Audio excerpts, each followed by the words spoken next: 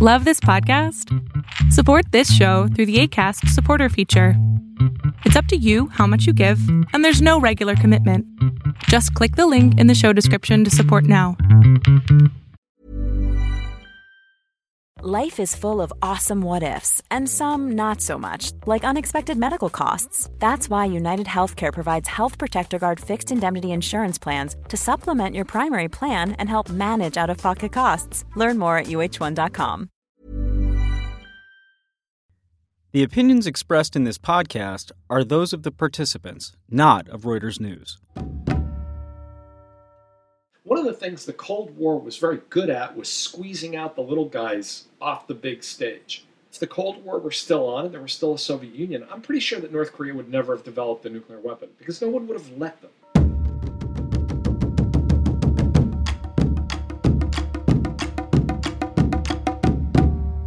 I'm Jason Fields, Reuters opinion editor. With me, as always, is Matt Gault of War is Boring. And today, we are being joined by Tom Nichols, who is a professor in national security affairs at the U.S. Naval War College. He's also an expert on nuclear weapons specifically, and his most recent book is No Use: Nuclear Weapons and U.S. National Security. You're listening to War College, a weekly discussion of a world in conflict focusing on the stories behind the front lines. Here's your host, Jason Fields. Tom, thank you very much for joining us. Thanks for having me. I appreciate it. So, what is the current U.S. nuclear strategy, if we can just jump right into it? I mean, what role do they play, nuclear weapons, and what does U.S. see them as being for? Well, that's a good question because I think U.S. nuclear strategy is in transition. I think there's not really as clear an answer to that question as there should be. The United States has done 3 reviews of its entire nuclear enterprise, as they sometimes call it, of its entire nuclear force, its nuclear strategy, thinking about nuclear weapons. And pretty much every time they do it, it comes up with the same answer that we've had since the Cold War, which is that they're there mostly to deter through being willing to actually fight. But of course, nobody actually wants to use those weapons for fighting anything. And we then ask, well, how many of them do we need? And we always come up with the answer that we need fewer than we have now, but we still need them in roughly the same kind of configuration. We need bombers, we need submarines, we need missiles. The last review of our nuclear strategy that was done in 2010 basically said, these weapons, we wish they were only for deterrence, but the world is still a pretty dangerous place, so we're kind of reserving the option to use them for fighting in some way, or, kind of ambiguous circumstances that would be very extreme. I think at one point the language is something like, but only in the most extreme circumstances, as though we would ever use them in normal circumstances. And so we want them to be just for deterrence, but we still are kind of holding this sort of trump card in our pocket. But I think that means we're not really sure, because the Cold War is gone, but we still have a Cold War strategy and a Cold War force that's left over from 40 years ago. I guess the original thought, the one that we all grew up with, MAD, Mutually Assured Destruction, was that we would have nuclear weapons, an overwhelming number of them, that we being the United States. The Russians also would have an ungodly number of nuclear weapons. Then if anyone were to launch even one weapon, it would be met by thousands of others from the other side, right? As opposed to, and what you're talking about now is we're reserving the right. I'm sorry if I'm repeating, but I just want to make sure I understand it. We're reserving the right to use a missile or use a nuclear weapon, I should say, in case of a war going badly. Something like, what kind of war would go badly enough that we would use one, and just one? Well, you're understandably confused, because so am I. That's the question I keep asking, which is, what kind of a war are we talking about where we're reserving the right to use 1, 2, 3, 10 nuclear weapons? And I think because our force is still basically a Cold War force, that we still have long-range weapons, we have hundreds of warheads, we still have the ability to do immense devastation. We're trying to figure out how to gain political leverage out of that with countries like North Korea, or that has a handful, or Iran that might want one. And so I think in that sense, we're doing the right thing by not being too specific. Because the last thing you ever want to do with nuclear weapons is to say, here's the whole menu of times that I would use a nuclear weapon. Because that's not the kind of thing that you want to kind of paste on the wall for your opponents. Ambiguity, uncertainty, chance are all things that you hope deters your opponent from testing you. But I think we still have, when it comes to peer nuclear powers like Russia or China, we still have a strategy that's based on being able to survive being hit and being able to strike back and destroy the other guy completely. Because one of the things, if you talk to kind of the vintage Cold Warriors, and I'm of that generation, earlier before the broadcast, we were all talking about generations, and I come out of that generation. What they would tell you is it's not how many weapons you have, it's how many you have left after you've been hit. And we took this to really absurd levels. I mean, at the height of the Cold War, at the height of our arsenal in 1967, we had 32,000 nuclear weapons. And the Soviets probably had something like 30 to 40,000 eventually. That's way more than enough to survive being struck by the other guy. But we started to think about intricate warfighting scenarios that required a lot of planning and multiple strikes and so on. So I think that's the mentality we're still stuck in. All right. I can kind of see that we're stuck in that mentality. Earlier you were talking about the differences in generations. I'm of the younger generation, and I feel like my generation has a very different view of nuclear weapons. And I think that some of the things that have been going on with America's military, their nuclear program, speaks to that. In 2013, the Associated Press published a number of investigative pieces about America's nuclear program. Airmen in the missile silos had left blast doors open. The Navy ended up expelling 34 soldiers after it learned that they cheated on an exam. Have things gotten better since then? Does this kind of speak to the Pentagon sits around and strategizes, but doesn't really invest anything in nukes? I wouldn't even go so far as to say the Pentagon sits around and strategizes. Let me just back up and say that years ago, and it's in the book, which I wrote a few years back, that the chairman of the Joint Chiefs said, we just don't create nuclear strategists anymore. Right. So, right off the bat, there's a problem. And I think after the Cold War, the kind of problems you're talking about with people getting lazy about procedures and there was the infamous case of flying 6 live nukes across the country on a B-52 that the crew didn't know about. All of these pointed to a problem that the nuclear mission had become de-emphasized, and that people who worked in the nuclear mission just didn't think what they were doing was important. I remember talking to a retired officer who was an ICBM launch officer during the Cold War. And he said they used to go to work, and there was a sign on the wall that said, "Not today, Ivan." And, oh my God! And that's really? That's a great. I thought that summed it up beautifully, and it gave them a real sense of mission to say, look, no matter what else happens in the world, America, the 50 states of the United States of America, and its closest allies in Europe and Asia are safe. That not today, Ivan. Well, now. When you're going down to sit long alerts, or not alerts, but long stretches of duty, underground for a couple of days, what is it you think you're doing? You're defending against the gazillion to one shot that something terrible happens in the world. Now, as it turns out, the Russians are actually inadvertently reinvigorating the nuclear mission because they won't shut up about nuclear weapons, but. The fact of the matter is the nuclear mission fell into kind of a twilight zone for a while, and there was a blue ribbon panel in 2008 that said we really have to do something about this, chaired by former Secretary of Defense James Schlesinger, and he said even the Air Force doesn't understand its own nuclear mission anymore. And I'll add one story before we move on. Years ago, I gave a lecture at the War College, got to be a good 10, 12 years ago, and I gave a whole lecture about mutual assured destruction and flexible response and nuclear strategies from the 70s and 80s. And an Air Force officer walked up to me, a young guy, a young major, and he said, "Sir, that was a great lecture." He said, "I'd never heard any of this stuff before." Which blew my mind. I mean, as an Air Force officer, I said, "Have you never heard the expression mutual assured destruction?" And he said, "Not until today."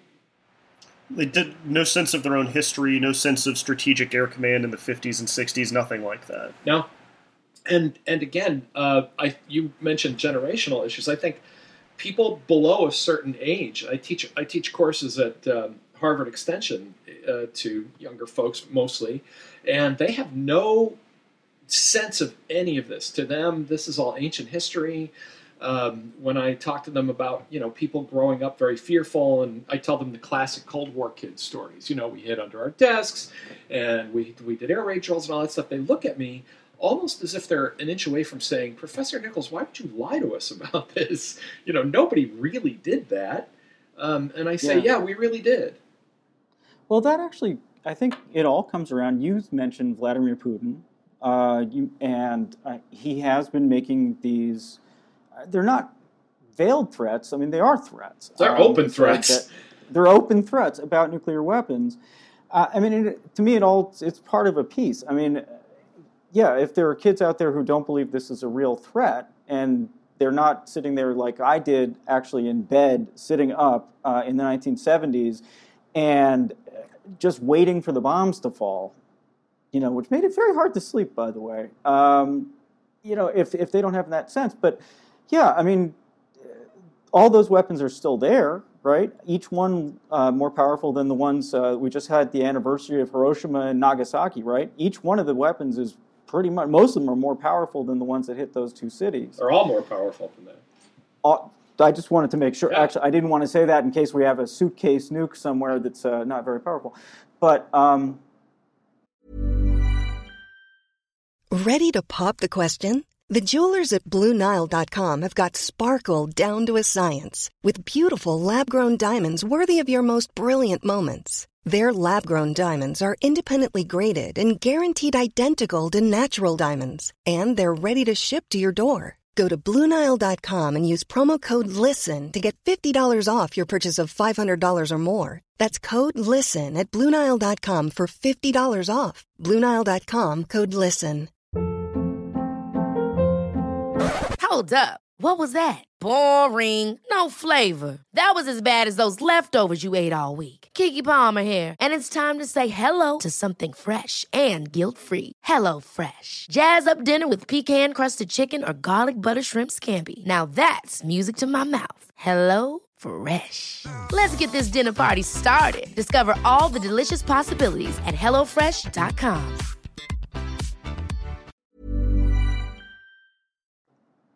So what kind of threat do you think? I mean, when Putin says the things he said, like, I should have moved missiles into Crimea, that was one thing specifically that I remember him saying. Does that change the situation? Does it really make the world more dangerous? Well, the thing that's missing today that made the Cold War so terrifying for us was not just the number of nuclear weapons, but it was facing an opponent who every day, ideologically, was committed to our extinction. The problem with dealing with the Russian regime now, and again, people who when we talk to younger folks about it, or people who don't have an experience of the Cold War, they say, well, it's bad, but is it really that bad? And the answer is no, it really isn't that bad. I mean, dealing with the Russian regime now, they're thugs, they're gangsters. It's like dealing with Tony Soprano with nuclear weapons. It's a different situation than a globe-spanning enemy superpower whose entire raison d'etre was overthrowing your system of government. So that made it especially terrifying because every single time we butted heads anywhere, you waited for that fuse to be lit that was going to lead to the ultimate showdown and eventually Armageddon. So I don't worry about that as much today, but I do worry about the recklessness of other regimes, especially the Russians, that could lead us back into that kind of situation. But it's different. Okay. Do you think that it's reasonable, though, if, let's say, Putin did something horribly irresponsible? I'm not saying that I think he will or anything like that. Just your sense. I mean, we've said already, it's not clear what our strategy is. But let's say he did use a bomb. Do you think the U.S. has, at this point, a response? I mean, if, let's say, he used it in Kiev. This is a great place for me to note that I don't speak for the U.S. government, and this is all my personal views. Right. This is my own scholarly outlook on it, and not in any way related to the U.S. government. Of course, the U.S. government, every government that has nuclear weapons makes plans. There are all kinds of plans sitting on shelves. When I hear a scenario like that, though, I always back up to, how did things get to the point where Vladimir Putin used the nuclear weapon? Because I think a lot of the scenarios that we argue about when we argue about nuclear weapons jump all the way ahead to assume someone used the nuclear weapon. NATO's deterrent strategy in the 50s, 60s, and 70s, and particularly during the end game in the 1980s with the Soviet Union, was not based on that. NATO had a coherent deterrent strategy that linked the first bullet fired in Europe to the very last nuclear missile launched. Nobody, despite the way people think about Cold War nuclear strategy, it was always integrated into a larger strategy of dealing with the Soviet Union. And I fear we've lost that. We have these arguments and people say, well, imagine a nuke. Well, I always back up to say, wait a minute. How did, for example, in Europe, how did we become so weak that Putin decided to test us, put us in a situation where things broke into open combat and nuclear weapons were used? So what about the less predictable and more frightening ideological enemies out there? Thinking places like North Korea. We're talking about the Iran nuclear deal, wanting to keep that kind of weapon out of the hands of that kind of regime. Does this kind of brinksmanship work with those kinds of people? I don't think so, and I argue in the book that it doesn't. Because it's one thing to talk about an all-out nuclear holocaust with the Soviet Union, where it's for all the marbles, right? It's they're going to destroy the entire United States, take apart the entire Western system of government, and whoever's left is going to rule the ashes. And the only way that you can deter them from doing that is to say, we'll take you with us. I think that's very different from threatening to nuke North Korea or Iran and destroy an entire region full of our friends. To irradiate, if the North Koreans use the nuclear weapon, are we going to hit them with 5 back? The Japanese might have some feelings about that. The Koreans, the South Koreans themselves. We never thought, despite the famous movie title that us Cold War kids all know, The Day After. The reality is that American nuclear planning nobody's nuclear planning during the Cold War really thought too much about the day after. Because we figured, if it happens and deterrence fails and we take the other guy down with us, well, then we hope the people in Brazil or Antarctica or whoever survives manages to build a better world without us. In this case, we really do have to think about the day after. We have to think about what happens the day after Iran uses a nuclear weapon, and we decide to use 2 or 3 or 4 nuclear weapons against Iran and irradiate the entire Persian Gulf region and kill millions of people and kill thousands, sicken tens of thousands, create an environmental disaster for years to come. It's simply too facile to say, well, we'll just hit them with nuclear weapons. And I think we've used that as a crutch since the 1990s as a kind of placeholder for thinking about strategy. Personally, my feeling is we need to develop our conventional forces back to where they once were, because we've tried to get a kind of cheap answer by saying, well, if worse comes to worse, and then we fill in this blank space with nukes. But I don't think that's going to work anymore. So you think that we've kind of become lazy in a sense? America specifically has become lazy. We had a previous discussion a few weeks ago where we were talking about a possible war between China and America. Why would it happen? What would it look like? And our guest said that it wouldn't, and his simple answer was nukes.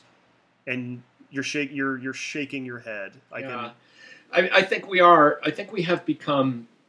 We veered between 2 extremes during the Cold War. Strategy, and particularly nuclear strategy, was a cottage industry. I mean, every glass building in suburban Virginia that was anywhere near Washington, D.C. had little hives of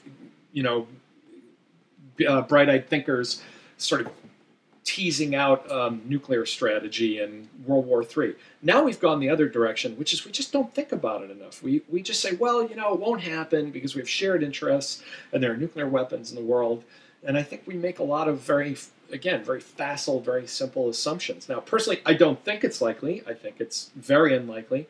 But wars don't happen because people make them happen or want them to happen. Wars happen because of things that we can't control, unforeseen circumstances, accidents, misunderstandings, and other problems that are all part of being fallible human beings.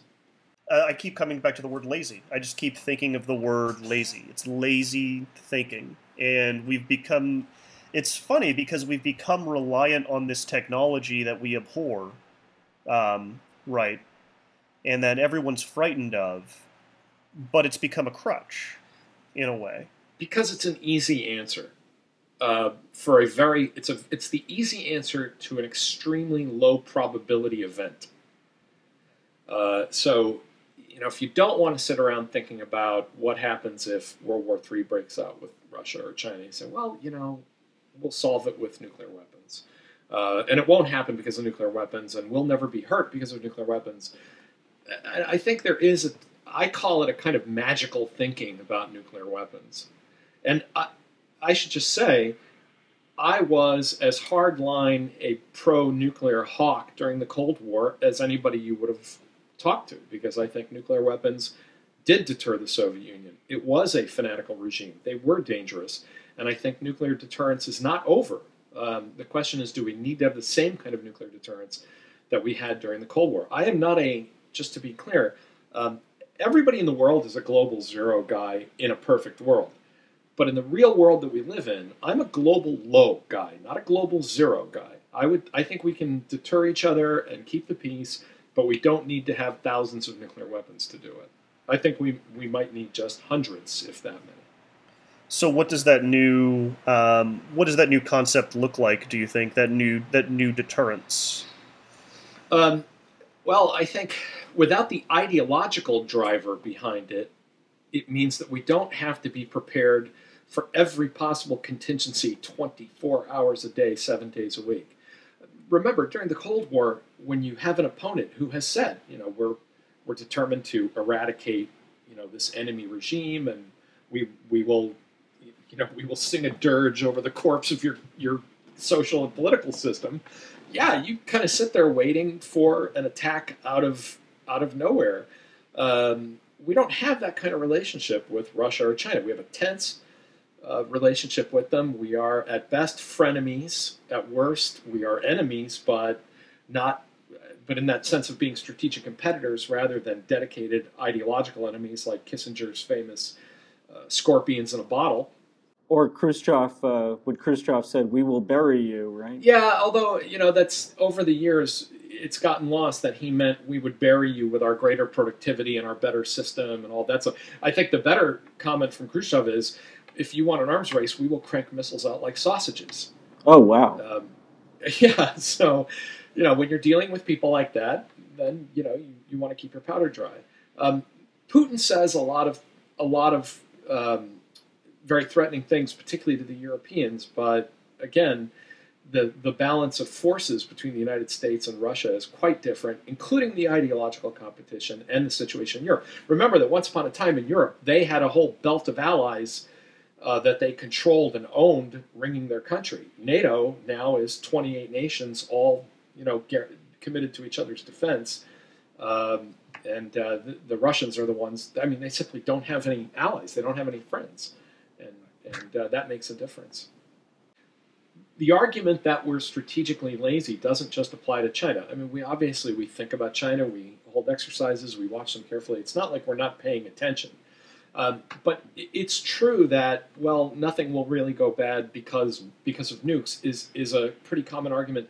But you even find it, for example, in talking about pulling U.S. forces out of Korea. There are people who say, look, the Koreans can defend themselves. They don't need Americans there.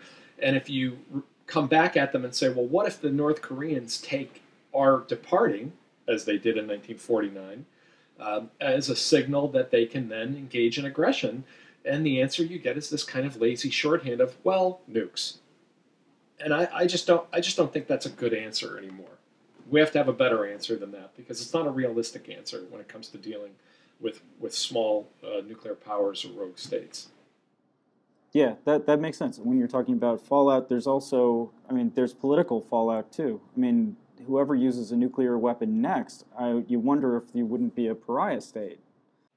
Back in the 90s, John Deutsch, who became CIA director and was a prominent member of the Clinton administration, made that case. He said, look, we should just have a doctrine that says anyone who uses a nuclear weapon is basically at war with the rest of the world. And I don't see how we solve that problem by using nuclear weapons ourselves. Now, there is one scenario to think about, which is a small country uses a nuclear weapon and it says, well, I have 3 more, and they're buried in a mountain in my country. It may well be that the only way you're going to get those weapons is by using a nuclear weapon. And I think then you are absolved of the moral responsibility here, because if you're in danger of suffering a second nuclear attack, then prudence demands that you do everything you can to avoid that. But I ask myself, how did things get to the point where we allowed that to happen? And I think the larger danger here is not that we're not going to modernize our nuclear forces. We're going to do that. We're going to have a nuclear deterrent. The problem is when we become so conventionally weak and so detached from paying attention to foreign affairs in general, that countries start testing us and taking stupid risks that then can lead to a nuclear confrontation. I think that's exactly what happened in Europe, and that's why Putin keeps throwing the dice, because he thinks we're AWOL from foreign affairs, and to some extent, I hate to say it, he's right. It does sound like what you're saying is that makes the world a more dangerous place, right? In some ways, the Cold War was very reassuring in a kind of horrible way. Because we understood we understood our enemy, right? Right. At least to some extent. We had this all gamed out. We thought we had achieved a very high level of stability. Basically, I think the Cold War was a situation in which we said the chance of Armageddon is tiny, infinitesimal, and if it happens, it'll be the end of the world. But we've worked this out so well that it's not likely to happen. Now we're in a situation where we say, well, nobody's really going to try and blow up the whole world, but we could end up in a situation where nuclear weapons come into play because we just weren't paying attention, or there was an accident, or there's some unforeseen actor that enters the stage that we hadn't counted on. One of the things the Cold War was very good at was squeezing out the little guys off the big stage, that the United States and the Soviet Union kind of kept order. For example, if the Cold War, not that I'm nostalgic for the Cold War, and no one ever should be, but if the Cold War were still on and there was still a Soviet Union, I'm pretty sure that North Korea would never have developed a nuclear weapon, because no one would have let them. Right, now it feels like it's all little guys. There are no adults on the playground anymore. Yeah. And there are no adults on a playground full of children with machine guns, is a way to look at it. Yeah, unfortunately, it's a very convincing way to look at it. One last thing I wanted to ask you about what's going on in space, from a defense standpoint. You wrote about alternatives to nuclear weapons, including rods from God. Oh, that wasn't me. That was one of my colleagues at the War College. Yeah. No, that's... You were on that paper. You were on that paper. Yeah, you'd have to ask Joe. Well, rods from God, the idea is that you station these big titanium or kryptonite rods in space. I think it was, what did I say? Titanium? So you take these incredibly durable rods and then you use kinetic energy to fire them at the ground, and they hit the ground with a kinetic force that's equivalent to a nuclear weapon. But without the fallout? Was that? But without the fallout and all of those other things. But of course, then you're moving a whole arms race into space, because what happens when the bad guys decide to blow up one of your satellites? Then now you're running around in the exosphere, taking out each other's space assets, blinding each other, knocking down GPS. You're going to end up in a nuclear conflict doing those kinds of things one way or another. It doesn't solve your problem.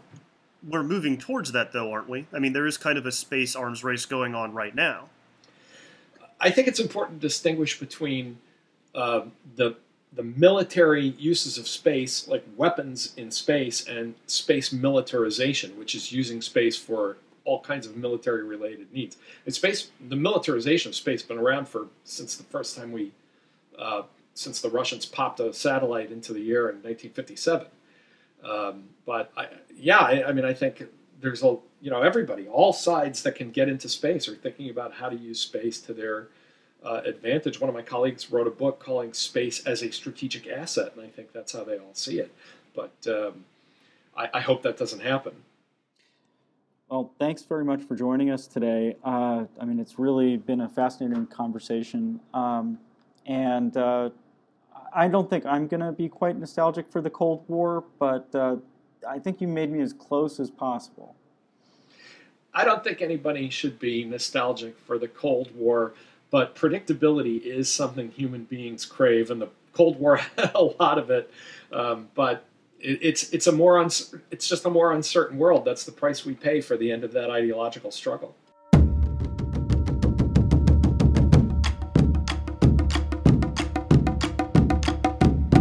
Next time on War College.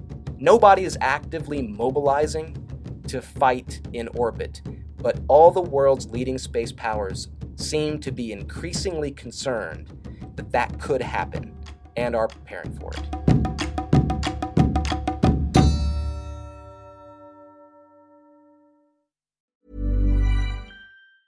Even when we're on a budget, we still deserve nice things. Quince is a place to scoop up stunning high-end goods for 50 to 80% less than similar brands. They have buttery soft cashmere sweaters starting at $50, luxurious Italian leather bags, and so much more. Plus, Quince only works with factories that use safe, ethical, and responsible manufacturing. Get the high-end goods you'll love without the high price tag with Quince. Go to quince.com/style for free shipping and 365-day returns.